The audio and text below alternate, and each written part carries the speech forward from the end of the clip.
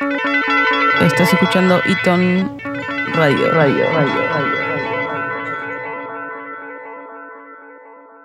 Live from Eton Hotel in Hong Kong, and thank you firstly for being patient with us while we run a little bit behind schedule today. We are about 45 minutes behind, but we will make up for the time and we will keep you entertained, so you won't even see it go by. But thank you for being patient and thank you for staying here with us. We have some very exciting content to share with you today because it is Fashion Revolution Week, and here in Hong Kong many great things have been happening courtesy of two people sitting here with me, Kay Wong and Lauren Boucher, who are part of the Redress team and looking at very different aspects of what the NGO Redress does in Hong Kong. And Redress has been around for a while. It's a textile waste NGO, an environmental NGO focusing on textile waste. So very often when people think about fashion, they are like, ooh, the sexy, glamorous stuff. But you guys do a lot of the hard work behind the scenes, the stuff that people don't see. And we'll get into that a little bit more as we go on. But just to introduce who we are and what we're doing here, my name is Tanya Vessels. I am a content creator and I am a writer. And I'm really curious about what drives us to do what we do. So looking at what drives human behavior. And I think that's a key to looking at how to engage change and create little satellites of action, because that's really what we need when we look at the changes that we make across the industries. And what's needed is our own participation. So I look at things like eco-anxiety, the psychology of fashion, all kinds of interesting things. Now, looking at the women I have sitting here next to me, I will do a very brief intro, but feel free to expand on your aspects. Okay, you've been leading, as of this year, the Fashion Revolution Hong Kong chapter, which is your first time. Tell us a little bit more about your background and what you've been seeing happening. Okay, well, I've started my journey into sustainable fashion since maybe 2-3 years ago. So upon my return from Copenhagen, I started Fashion Clinic with Toby, and we work on repair, reshape and redesign services for individual clients, as well as doing collaborations like upcycling projects for brands, NGOs. We do talks and workshops. So I guess we do have a slight kind of connection with Redress, like the way we see fashion. So I think I was just on this circular community WhatsApp and I saw Lauren post about the Fashion Revolution Hong Kong rep post, and that's how I just texted Lauren and said, maybe I can take over your role this year. So it's not been so long. It's only been like a couple of days, couple of weeks. There you go. Because Lauren, you were the previous head of this experience in Hong Kong last year. Is that right? Yeah. So I headed up Fashion Revolution Week in Hong Kong last year. This year, Kay taking over. Yeah, it's only been a couple of months, but Kay's done a phenomenal job, especially with everything that's going on with lockdowns and social distancing, to bring us so many exciting events this week online. And also really reaching a local Hong Kong audience, which we haven't in previous years, which has been fantastic, and running events in Cantonese has been great. Yeah. So I'd like to interrupt here and perhaps maybe we can expand on what Fashion Revolution is. For those who don't know what this hashtag that they perhaps hopefully see across social media, what is Fashion Revolution and why is it important? Would you like to? Because I find it difficult because it's a very big. We can all expand a little bit. There's it's not a test. I know. My understanding of Fashion Revolution and my experience of it is it really was born of an unfortunate incident. Yes. Which happened 7 years ago in 2013 in Rana Plaza factory in Bangladesh. Yes. Where the building collapsed and over 1,000 people lost their lives and many more were injured. And this really was a moment of global attention on the fashion industry. And there were a number of different brands working in that factory, a lot of different elements at stake. But it really was this moment to just say, we know it's not, the system is broken, but this is really a step too far. So this movement was born from that incident.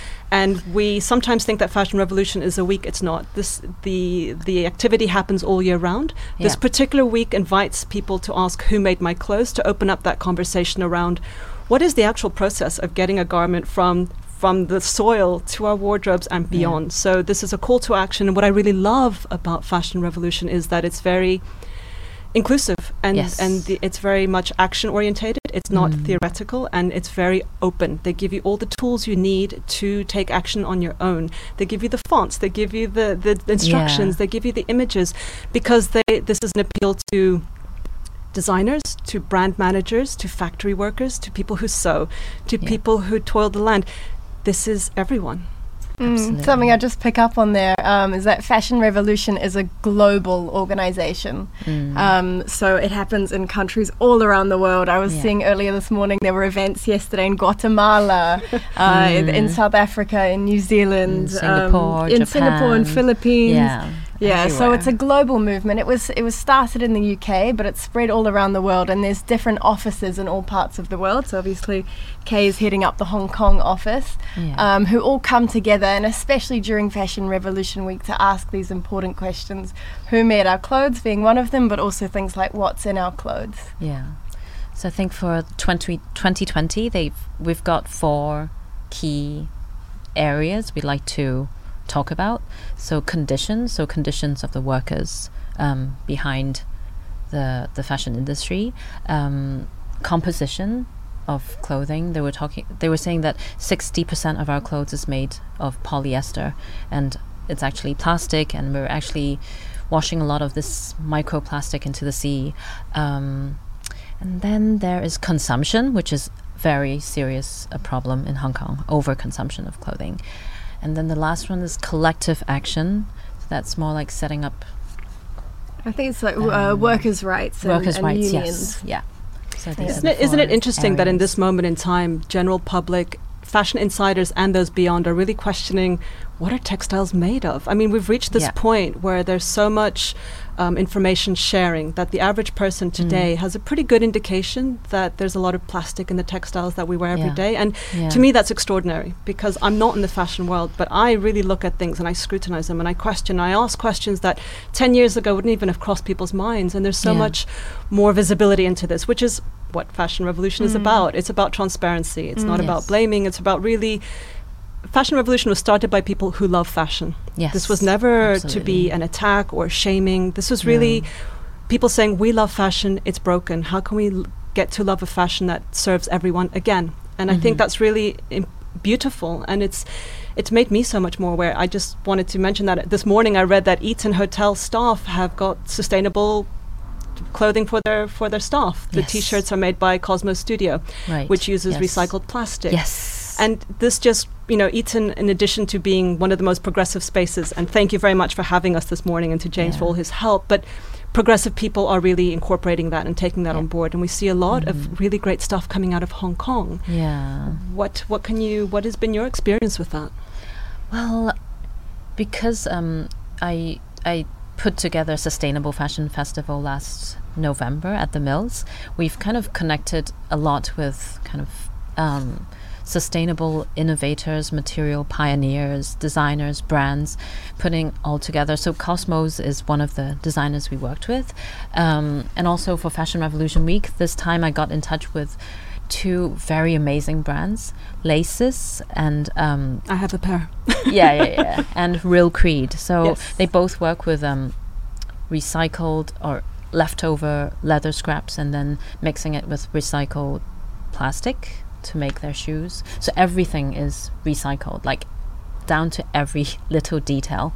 So I was very impressed. So we had them on our Facebook Live on Monday. That was just so good to learn about the whole process, how they actually do it, because sustainable practices often mean it's more expensive than the normal way of producing. So it's challenging, but then that's what they've like poured their heart into making it happen. So addressing so many pain points that people who want to do these things but find that they can't, for all the obstacles that they have to overcome. And it's really pioneering and exciting to see how much we have in Hong Kong. And especially if your background is fashion design. You had a very successful brand for a long time. You had some of your work was shown in the Karl Lagerfeld shows, I believe, and you've won awards. So you underplay your skills somewhat, but I will not let you get away with that, because you've seen a lot of the glamour of creating beautiful clothing, and you really come from that side of things, which I always find interesting, talking to people in fashion, because like you worked with luxury fashion, you advised, you were on the legal side, you really very different sides of this conversation, and I often think that if we really knew what was behind fashion, we would be a lot more concerned. We see such a sanitized version of clothing when we walk into high street shops, and the light is right, and the clothing is impeccable, and the colors are appealing, and everything is tapping into our needs, our psychological, our emotional needs. But if you strip away all that glamour, there's a lot of pain and suffering that gets that garment to that point, and then from that point to where it eventually ends up. And I think, just to quote, and this is from the vegan movement, but Paul McCartney, when he said that abattoirs, if they had glass walls, people would think differently about eating meat. And I think if we understood more about where every piece of our clothing comes from, we'd be a lot more cautious about where we spend our time and energy. Do you agree with that? I definitely agree. And I also think we would value what we had more. If we knew just the amount of human effort and time and craft that went into making our clothes, but actually into making a lot of the things that we use and consume every day that we don't really think about sort of who made them and what they're made of.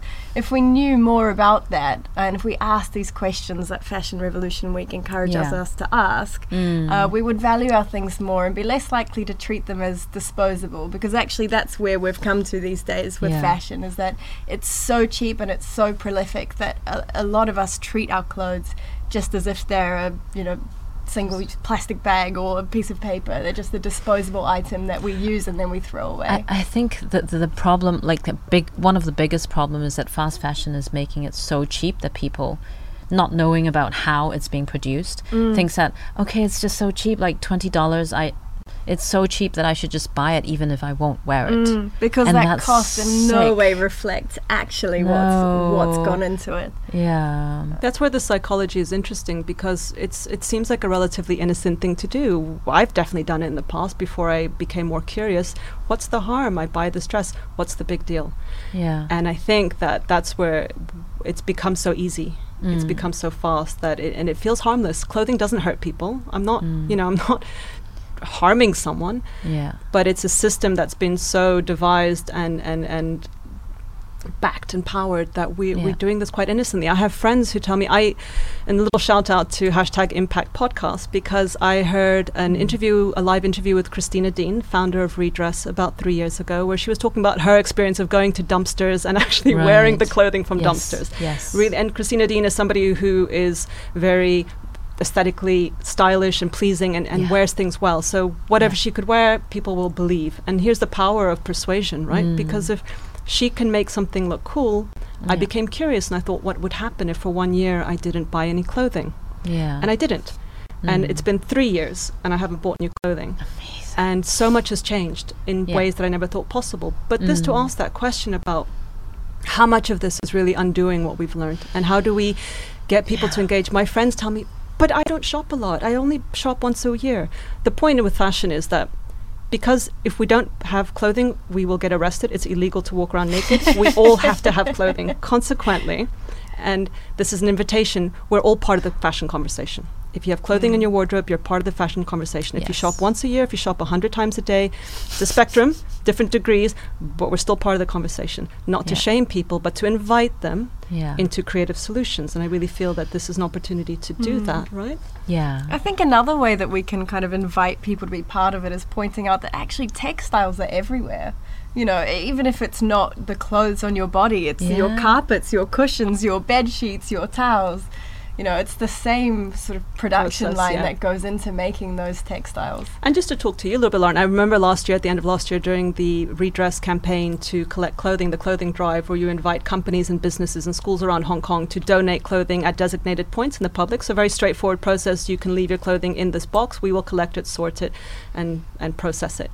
And I was part of a public initiative with you guys where you're inviting volunteers to come and help sort out through how many tons of clothing was it? We sorted through 15.4 tons of clothes all together in 24 hours. We had 420 volunteers helping us over that 24 hours. And it was 15 tons. Incredible just to see that amount of clothes sitting in one big pile. What kind of clothing is it? was it? This is all sorts of things. So we ran the drive, as Tanya said, with it was about 120 companies, clubs, and schools across Hong Kong took part in the clothing drive, and they were just encouraged to donate anything that they didn't want anymore. So any unwanted clothes. So we had men's, women's, It's children's. a surprise. We had, You never knew what was going to come. dirty socks and underwear, and we had beautiful luxury. But you had clothes. laid We out had the all criteria. You sorts. did ask people, do not donate those things. But things slipped through the net, and it happened. Inevitably, yes. But by the same token, you would find absolute gems, and this is a Yeah. testament to Hong Kong's shopping habits. You had high-end designer bags of relatively, if not completely unworn designer clothing that somebody was willing to put into an anonymous box in a public space, because as we know, there's not a lot of space in the city. People don't have a lot of capacity to hold on to things, and people are relatively shopping friendly. It's a pastime. Yeah. So you will end up with these piles of clothing. And I think what happens in sustainability across the board is we get numbed by the numbers. We hear there are X number of this, there's this, and it doesn't sound good, but you can't really engage with it emotionally because it's an abstract. Right. With these kind of exercises, as far as the eye can see. Yeah. And that was just how many, that wasn't even a very long drive. It was like you collected over It was over 4 weeks in October. just not Yeah, much. just in Hong Kong.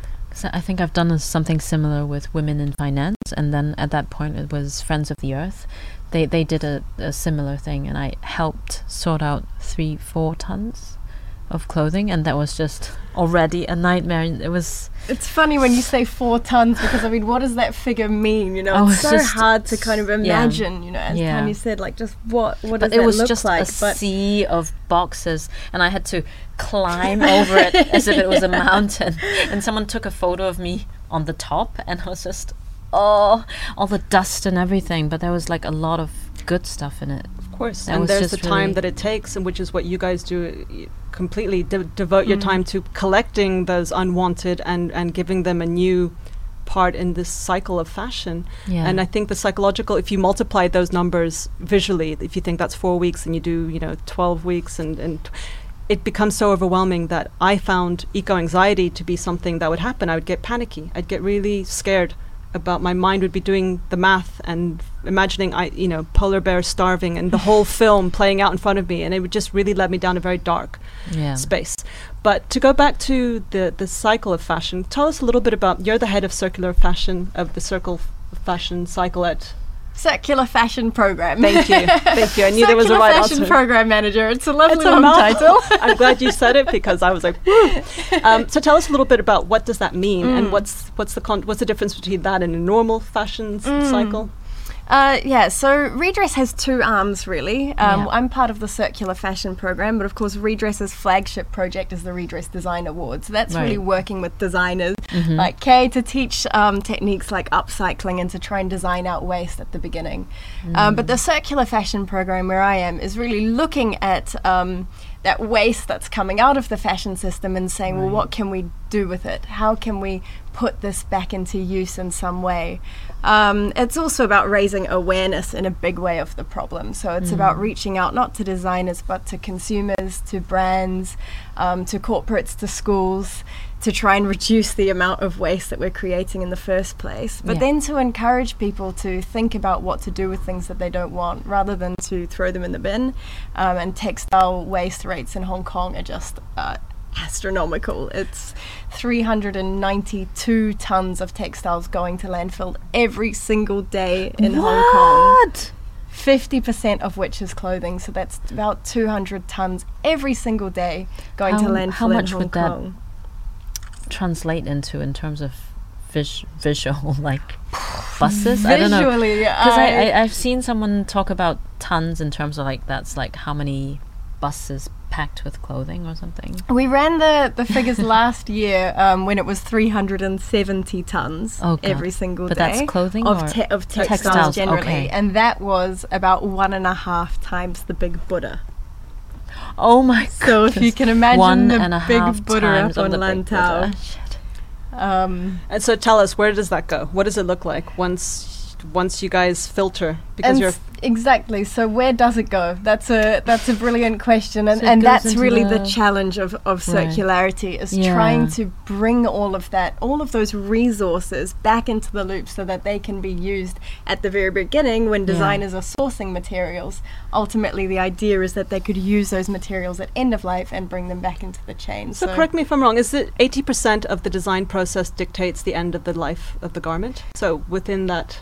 It's 80% determines the garment's overall sustainability, and that does take into account end of life. So 80%, of a garment's sustainability is locked in at that design stage. Right. So that's questions around like what fibers do you source? Are you sourcing organic cotton or recycled polyester or polyester? And then looking at the impact of that sourcing and your overall design, whether you're using zero waste patterns or creating a lot of waste in the pattern making stage, Right. and looking at the impact of that over the life cycle, about 80% is locked in at that stage. Which is why education is so important. Working with designers to think ahead before we're doing all this catch-up at the end. And really helping them to think along ways that will be more regenerative, right? Rather than just linear where it is take, make, throw away. And understanding that everything has value. And it's a financial question as well. You are throwing away money when you're constantly ditching old jeans, when you're constantly, these things can relive and find a new output. So that's the whole circular concept where we keep things in this loop. And you keep it in the loop as long as you can. And that's not just only in fashion, it can be from fashion to agriculture, vice versa. It can be different industries taking from each other. Textiles is such a huge thing. It taps into car seats, curtains, upholstery. It's endless. But unless we start thinking systematically about what will happen with this at the end of its life, and really think through that a little bit more holistically, we're going to keep on having overlaps and missed opportunities within industries, right? But that absolutely needs to be taken into account at the design stage, because what we're finding at the moment when we in our drive towards a circular system for fashion is that a lot of the textiles that are being created aren't able to be recycled at the end of their lives. And there's a lot of work to do sort of developing and financing the technology that goes into that. But there's also a lot of education work to do with, educating designers about what can and can't be recycled. Very simple things like I was reading in the Ellen MacArthur jeans redesign guidelines about how various parts of our jeans aren't recyclable. For example, the seams, the buttons, the zips, of course. So when you take a pair of jeans to get recycled, all of that needs to be cut away. And basically you're just cutting off the whole top part of the jeans that includes the back pockets and the top with all the fastenings. I think just a very small percentage of it can be recycled, but if we designed it differently, we could recover a lot more. So this particular point, when you talk about the jeans, I think, I don't know how to pronounce exactly, but Freitag or Freitag? Oh yeah, Freitag, They've designed a pair of jeans that's completely compostable. So they've designed the rivets, the pockets and the zippers, everything can be just like unscrewed, and then you can just put it in the compost bin and it's just gonna So denim go. is one of the most resource intensive items in our wardrobes, is that right? From the dyeing to the cotton to the water the usage, effects that they make on the different sandblasting, etc. It's a very, very resource intense garment, correct? Yes. And this might be yes, you got it right. This might be a good time to talk about the difference between upcycling, recycling, and downcycling, because I think there might be, and that's really your area. Kate, take it away. So I've been using kind of this upcycling approach since I started off in my career. Just when I design, it's actually very economical to kind of turn an old shirt into a new design. So this has always been kind of my design approach. I like unpicking things. I'm not great at doing paper patterns myself, so it's easier for me to unpick things and put things together back again. And often by doing so, I create new forms, from putting two shirts together, pulling the sleeve away or making the sleeve the collar. So it's just a very fun, creative process, this upcycling, like giving more value to an old garment. Recycling is reusing material to how should I define recycling. It's basically turning fibers back into fibers again. Yes, fibers back into fibers. And downcycling is probably making... Oh, do you want to? No, you can go. You can have it, Kay. No, sometimes I find it difficult to say it's downcycling, because even if you turned not so good fabric into blankets, they call it downcycling, right? I don't really see it as down. So, but that's how people define. The value is less than. Less it's not. than It's not. Yeah. equal. Yeah, So it's the very definitely- Right. simple kind of explanation is that upcycling would increase the value, and that downcycling is Yeah. turning it into a low value product like insulation for car Right. seats. But keeping it Right. in the cycle, Stuffings or right? rags. Yeah. Right. Keeping it out of Um, landfill, basically. Keeping it out of landfill, yes, but I suppose the question is, say you downcycle something into stuffing, what happens next? Does it then go to landfill? You're extending its life, but is it ultimately then being Still gonna discarded eventually- rather than brought back into the loop? Which is where the technology comes with really looking at regenerative materials and a lot of Right. bio-organic, compostable, regenerative. So there's interesting technology in action. However, in terms of a meaningful time frame, I guess that's the challenge that everybody faces, and even optimists are aware that we do have certain challenges. How do we get there faster? How do we scale?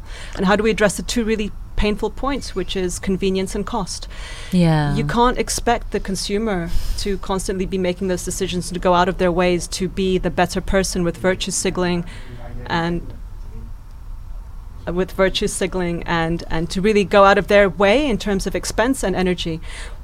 I think it's up to the systems to really provide those services. And I think everybody's in agreement with that. It's just a question of what are the incentives, how are we going to get there, how fast, and who's going to take the lead. Yeah. I think most brands and companies are aware that changes are afoot. That doesn't necessarily mean that they're all ready to take the lead. Go or be dragged, I think, is to some extent the philosophy. But that is an understanding that we all have. So that price point and convenience challenge. Yeah. And Kay, with you, what's interesting is that you truly are, and you call yourself the green artivist. You know everything. I know everything. But it's, and I've seen your work, and that concept of really no waste is across the board for you. It's not just as a profession. You make fine art out of found pieces, and you compose them in a really sorry, and it's not too I think this has to rewind a bit back to my fashion label days. At that point, I really just kind of kept my head in the sand like an ostrich. Like, I didn't want to. I knew there were problems in the fashion industry, but I just kind of like, I don't want to know about it. And it was also a very busy life, so I just had to keep chasing the seasons all the time. So when I had the chance to close the brand, close the studio, I was just like super relieved, but also horrified by how much stuff we've accumulated over 10 years. It's not just the dead stock we've accumulated. It's just raw materials, it's buttons, trimmings, chains, all the bits and bobs. We had to rent 3 kind of mini storage rooms to put everything in. And even so, there was a lot of stuff we couldn't keep.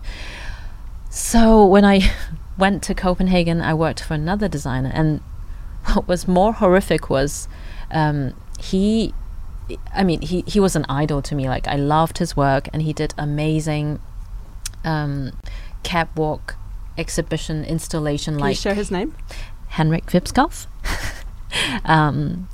And one of the first tasks he gave me was like, "Hey, can you help me sort out the warehouse?" And because he did these amazing installations every season, so his warehouse was like 20 times bigger yours than mine. pimped up.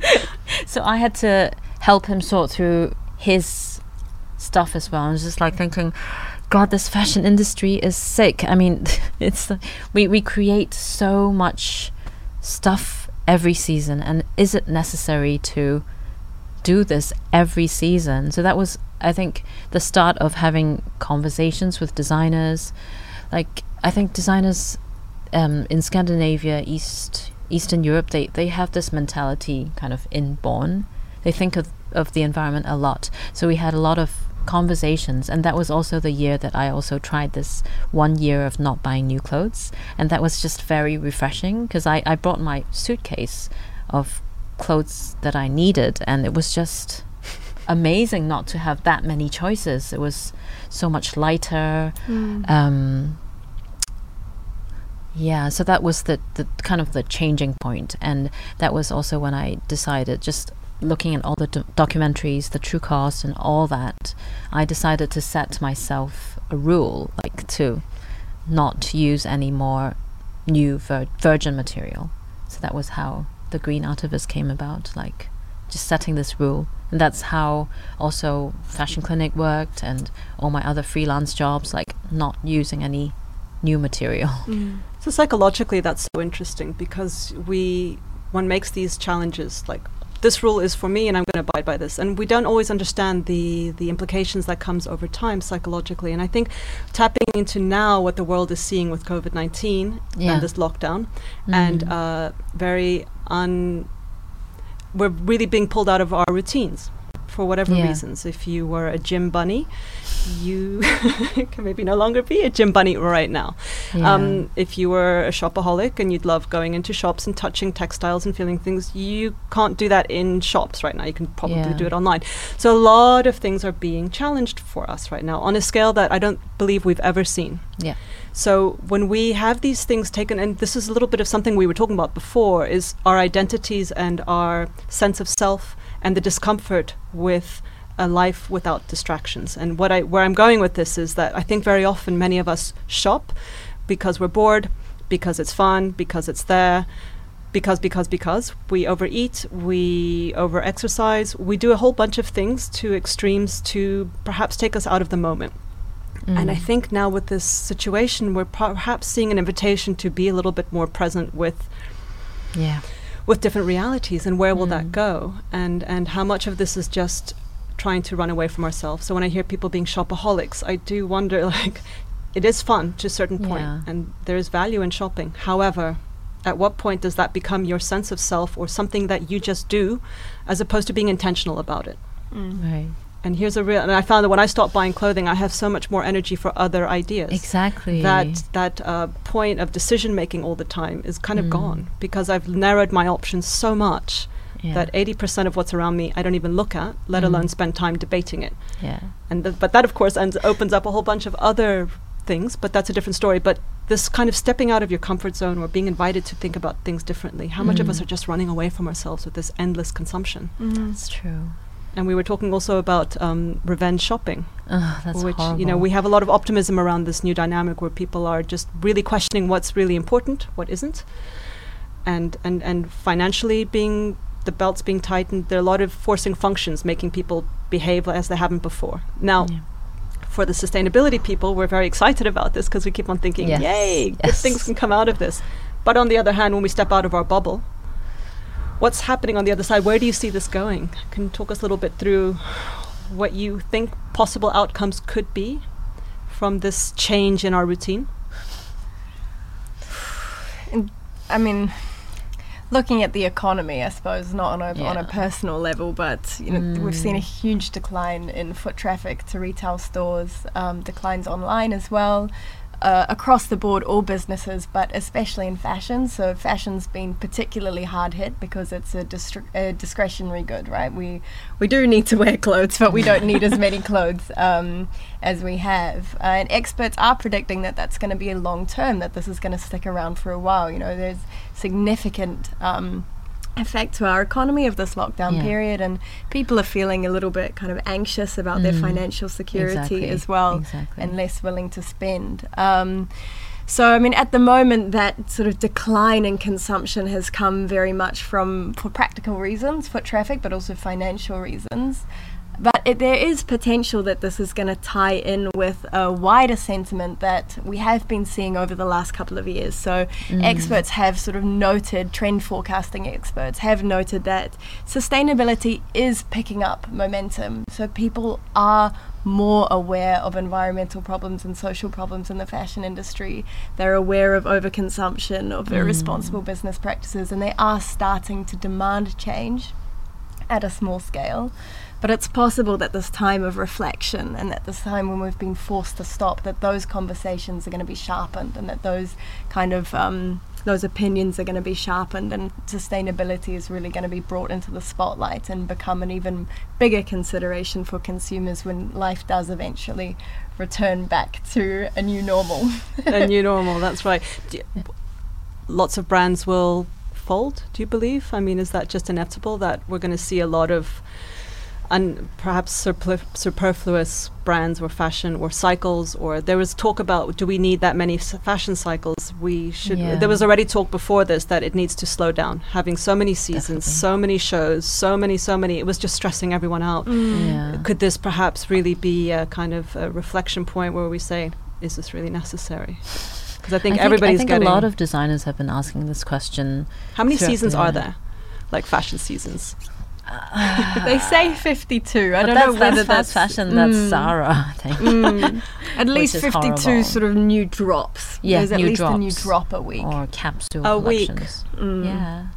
I think a lot of brands have ended up with a huge amount of overstock at the moment, and so that might be the catalyst for Right. reducing the number of seasons. So what's going to happen with those out of fashion things now that have been lying around in storerooms for weeks now? They're Oh, very gosh. passé. They're very last Yeah. month.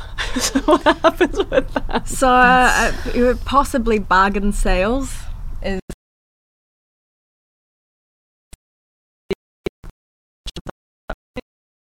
Stop being burnt as we. very possibly, yeah, across Most the of the world there'll luxury be brands burn landfilling and their- incineration Yeah, because of incineration. this. I mean, of course, it's appalling, and that's not the system we want to be part of. But there really is globally a struggle for solutions of what to do with just all of this stuff that we've created.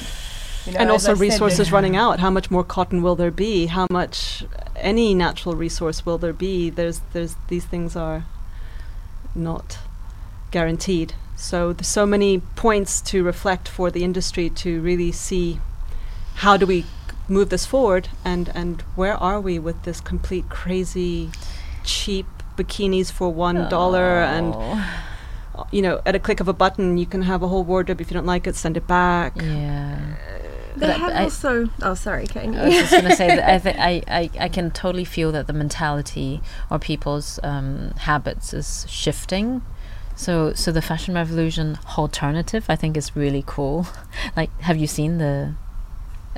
So it's an alternative to fashion haul. Oh, like no, tell me. fashion hauling. So So you so know the- what a fashion haul is. When you go and buy large numbers of items and just yeah. overbuy. But then you get Overbuying. on YouTube because you're an influencer. Oh, and no, you no, no, hold no. up and Yeah, show yeah, everyone yeah. what you've bought today. I bought this Okay, T-shirt and this okay. skirt. Yeah. Mm-hmm. Yeah, I see where this so is it's, going. it's the Fashion Revolution team in London. They came up with a alternative guide. So it's a lot of like doing up your wardrobe, like organizing your wardrobe, buying secondhand, renting clothes, repairing, DIYing. There's many more, but it's just really a really fun guide. That is fantastic, because I think Yeah. a lot of sometimes when people talk sustainable fashion, there's a lot of no's. Don't do this. Don't do that. Don't. Yeah. What about the yeses? What about the opportunities to keep on enjoying fashion, but do it in a Yeah. better way? And Yeah. with this, I want to talk about a little bit more about what you're talking about, the renting, decluttering, all this Yeah, kind of stuff. And this is a decluttering. good time with the Marie Kondo, with like how to, minimize your life, how to get rid of that Yeah. psychological stress that you have of having so much stuff that needs looking after, the mold, the ironing, the packing. Hong Kong has a number of good solutions. And Yeah. one that comes to my mind is a company called Pact, where they basically take the pain out of storage, looking after your clothing, climate controlled, wardrobe on demand. You Oh, can right. So it's Yes, really yes, all yes. those things that are painful and annoying, like who really wants to go do that? They do that for you. So it's a Right. really elegant solution to really deal with a lot of the problems around keeping a wardrobe in good condition and also knowing what's Okay. in your wardrobe. I think a lot of people Yeah. have things that they have forgotten about. Mm. And you might end up with like 6 black jumpers and you realize that I'm a black jumper person, great, but how many do I need? Let's talk about other companies who are really innovating in Hong Kong and people who are doing great things. I think in terms of secondhand clothing, there are a lot of shops I really like. I think Green Ladies is doing super well. I think the way they they treat the garments before they put it in the shop, you just feel safe that it's been cleaned properly, and they've got a nice selection, all color coordinated in the store. Then another few like cooler ones. It's Luddite. I don't know if you know. It's kind of in a secret corner on Haven Street in Causeway Bay. What are they? Secrets. I didn't know that. Yeah, It's tell us really more fashion about is it. But I think Yeah. it's more like a guy. Like he makes his own line of clothing as well, but it's mainly secondhand. A lot of American, European style military wear, military bags. But it's really a nice, careful selection. And then 小时光, I think it's in Shangwan. It's more ladies vintage wear. And then there's also Midwest, you know. Kay's got all these secret places that I don't know. It's I was going to name some different brands, so this is very good for my... Can you tell me your selection? I mean, You've got to give her the number that she's given you, so now you've got to give her 3. maybe we should put together a list and I'll put Absolutely. it on Facebook. Yeah, And people can ask, do. just send in questions, ask. These are valuable resources we have here in terms of understanding the fashion Yeah. system Yeah. and how to make things fun again and how to I make things know. enjoyable, because fashion is not meant to be punishment. It's not meant to No. be... It's so many different things, and the psychology of fashion to me is endlessly fascinating. Not Yeah. because I necessarily am interested in brands, but I'm interested in why people do what they do. And Yeah. fashion really is a billboard. It's an advertisement, whether you know it or not. We're always signaling to people. We're always sending messages. We're always selling ourselves, and Yeah. not in a nasty way. It's just, if this is who I am to some extent. And Yeah. if we take away the kind of aspirational lifestyle, luxury branding that goes with certain aspects of that, but we really just say, I express myself through clothes. I enjoy clothes. It's color, it's texture, it's expression, it's fun, it's beautiful. Yeah. And I miss that part of it, because it's just become such a disposable, dirty feeling nowadays for me. Yeah. And I want to get back into where it's fun and where we can do this in a healthy way. So what advice would you give people out there who are thinking of who don't necessarily want to go as extreme as saying, I'm going to stop buying clothing for X number, but what are sustainable brands that you recommend? Where should they start? What are the resources? What films? What books? Tell us a little bit about what floats your boat in these things. I think if it's someone who's not really seen any of the documentaries, then The True Cost is like the must watch, because I think it's the most comprehensive documentary about what's happening all over, like in different kind of production parts of the fashion chain. So I think that's super important. And then after that, I'd suggest reorganizing your wardrobe, like take everything out and just revisit everything, because you've got stories and history and with a lot of your pieces. And I think a lot of times, or maybe most girls in Hong Kong have an exploded wardrobe. Probably most girls worldwide. Yeah. So it's just after reorganizing and making yourself able to see everything, you just stop buying or making the same repeat buys of the same You items realise you you think. already have a lot. Yeah. And you've already got so much variety and so many things to wear. Yeah. So, I mean, Maria Kondo is good because she has tips on how to help you reorganize your wardrobe, but I don't agree that, I mean, she always encourages people to just chuck everything away. I don't think that's the right way to go. I mean, I do think a minimalist approach to your wardrobe is good, but it's not about just, that doesn't solve the problem. And it's if you definitely not about dumping and replacing, which is No. a cycle that unfortunately is also... yeah. It's as they say, Encouraged love by clothes Marie Kondo. last. The chances are that you've probably made some good fashion Exactly. decisions at some point in your life, Yeah. and don't discard that time and energy that you spent picking those garments. Perhaps just rethink it. Yeah, Give it another twist. definitely. You might think, everyone's seen me a million times this. Here's a little heads up. Most people don't think about other people very often.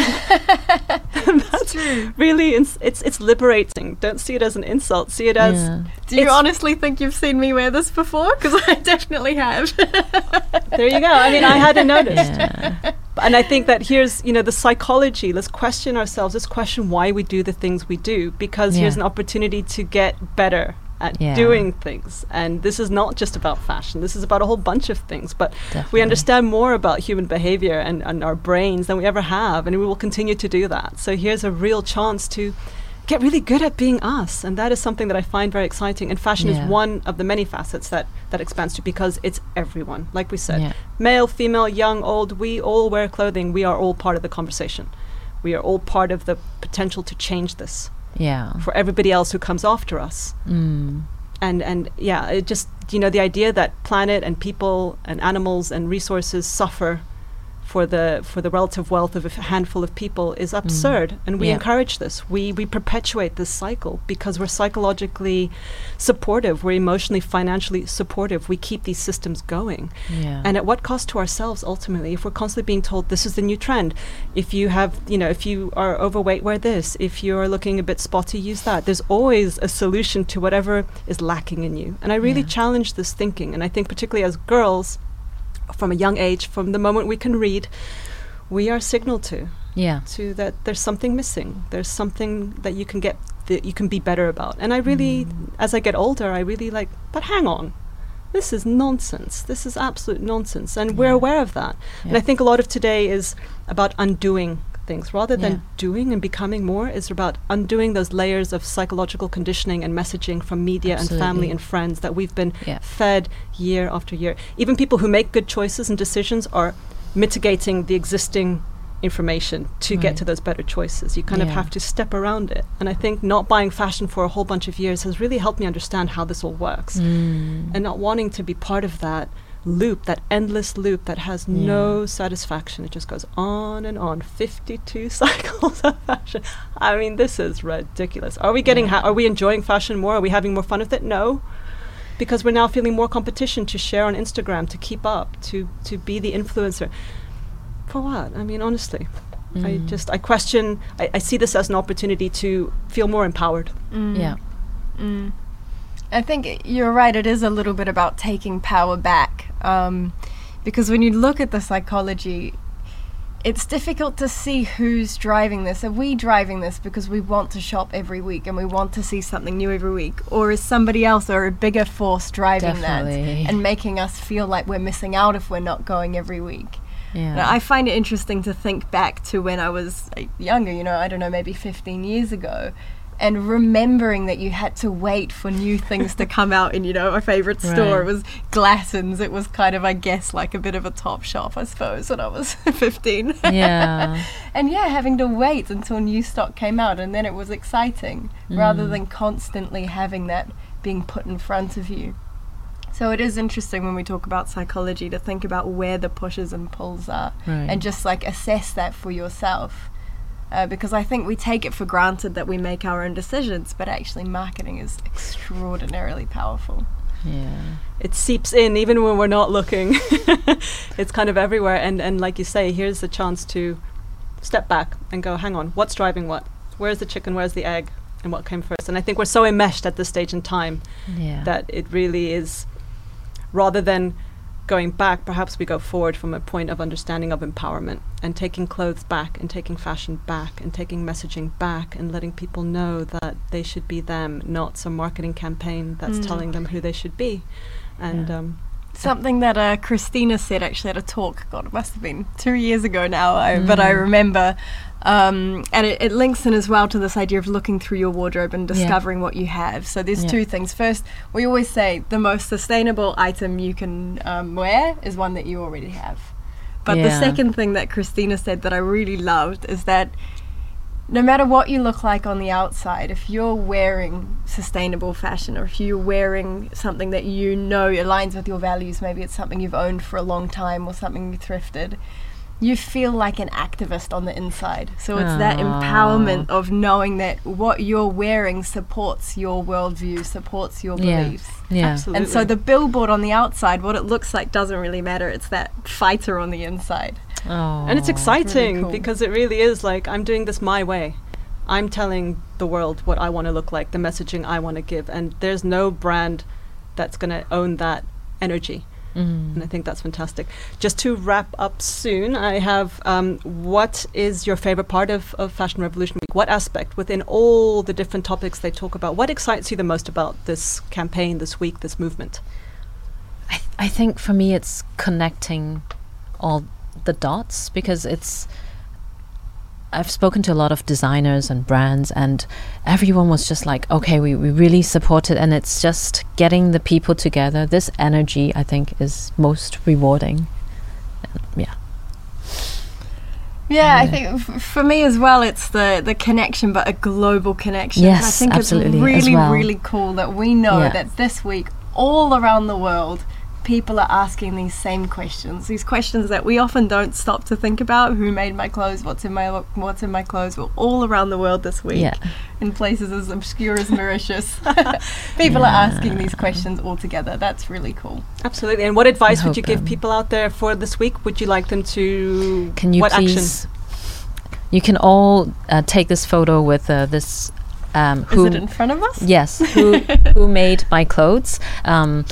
Give this kind of pressure to brands to explore their own, what do you call it? Because a lot of brands actually don't know what factories they are using. So To be open to about be supply more, chain. so fighting for a more transparent fashion system. So what are the through this, steps? You upload an image of yourself with a garment and you ask the hashtag. hashtag who made my clothes. You can tag Fashion Revolution, the global one, and Fash Rev Hong Kong as well. And then also tag the brand or include the brand in that Yes. question. So make sure Yes. that they are receiving You can that even message. send an email personally to them to Correct. ask the questions you have. Yeah, So, there are a lot of different ways you can send messages, letters to the people in the company. You can make public campaigns. Absolutely. You can question a whole bunch. And the tools are all there, right? Yeah, and if anyone is interested, the 2020 Fashion Transparency Index is just out, so you can always go on Fashion Revolution website to see that. What do you have to add to? Do you have any particular tips or advice in this campaign that For you'd this like? week, so just adding to what Kay said, you can find that poster on the Fashion Revolution website. You can download it, and Yeah. posting that on Instagram, Who Made My Clothes, is really important, both to kind of pressure brands into being more transparent about their supply chains, but also because it shows all of your friends and all of your networks that this is something that you care about. And it's just great to spread that word in amongst your network about the fact that actually it's important that we ask these questions and that we know how and where our clothes are made. And also perhaps to celebrate brands who are getting it right and to call them out and to congratulate them and to Yeah, say that you're doing this definitely. particular part. You might not be perfect. It's not about being perfect, but to also celebrate the victories, because I think Yeah. without that optimism, without that enthusiasm, things can get a bit lost. So also to celebrate what is working. Yeah. By the same token, and to also to realize and remember that this is not just a week, it's a movement. Yeah. It's ongoing. Every day we get dressed, Yeah. every day we have these choices, and to join in and to get excited, because there's been no better time to do this than now. And feel free to ask us any questions, send us messages, let us know how we can answer any burning questions, or just offer support and celebrate whatever changes you're making and whatever successes you're seeing happening around you. It's been an absolute pleasure. I have learnt so much. Aw. And let every day be Fashion Revolution. Thanks, Thank you so Tanya. much, Thank Tanya. you. And Thank thank you, you, Eton. Kay. Yeah, thank you, Eton Hotel, for having us. It's been a lot of fun. It's been great.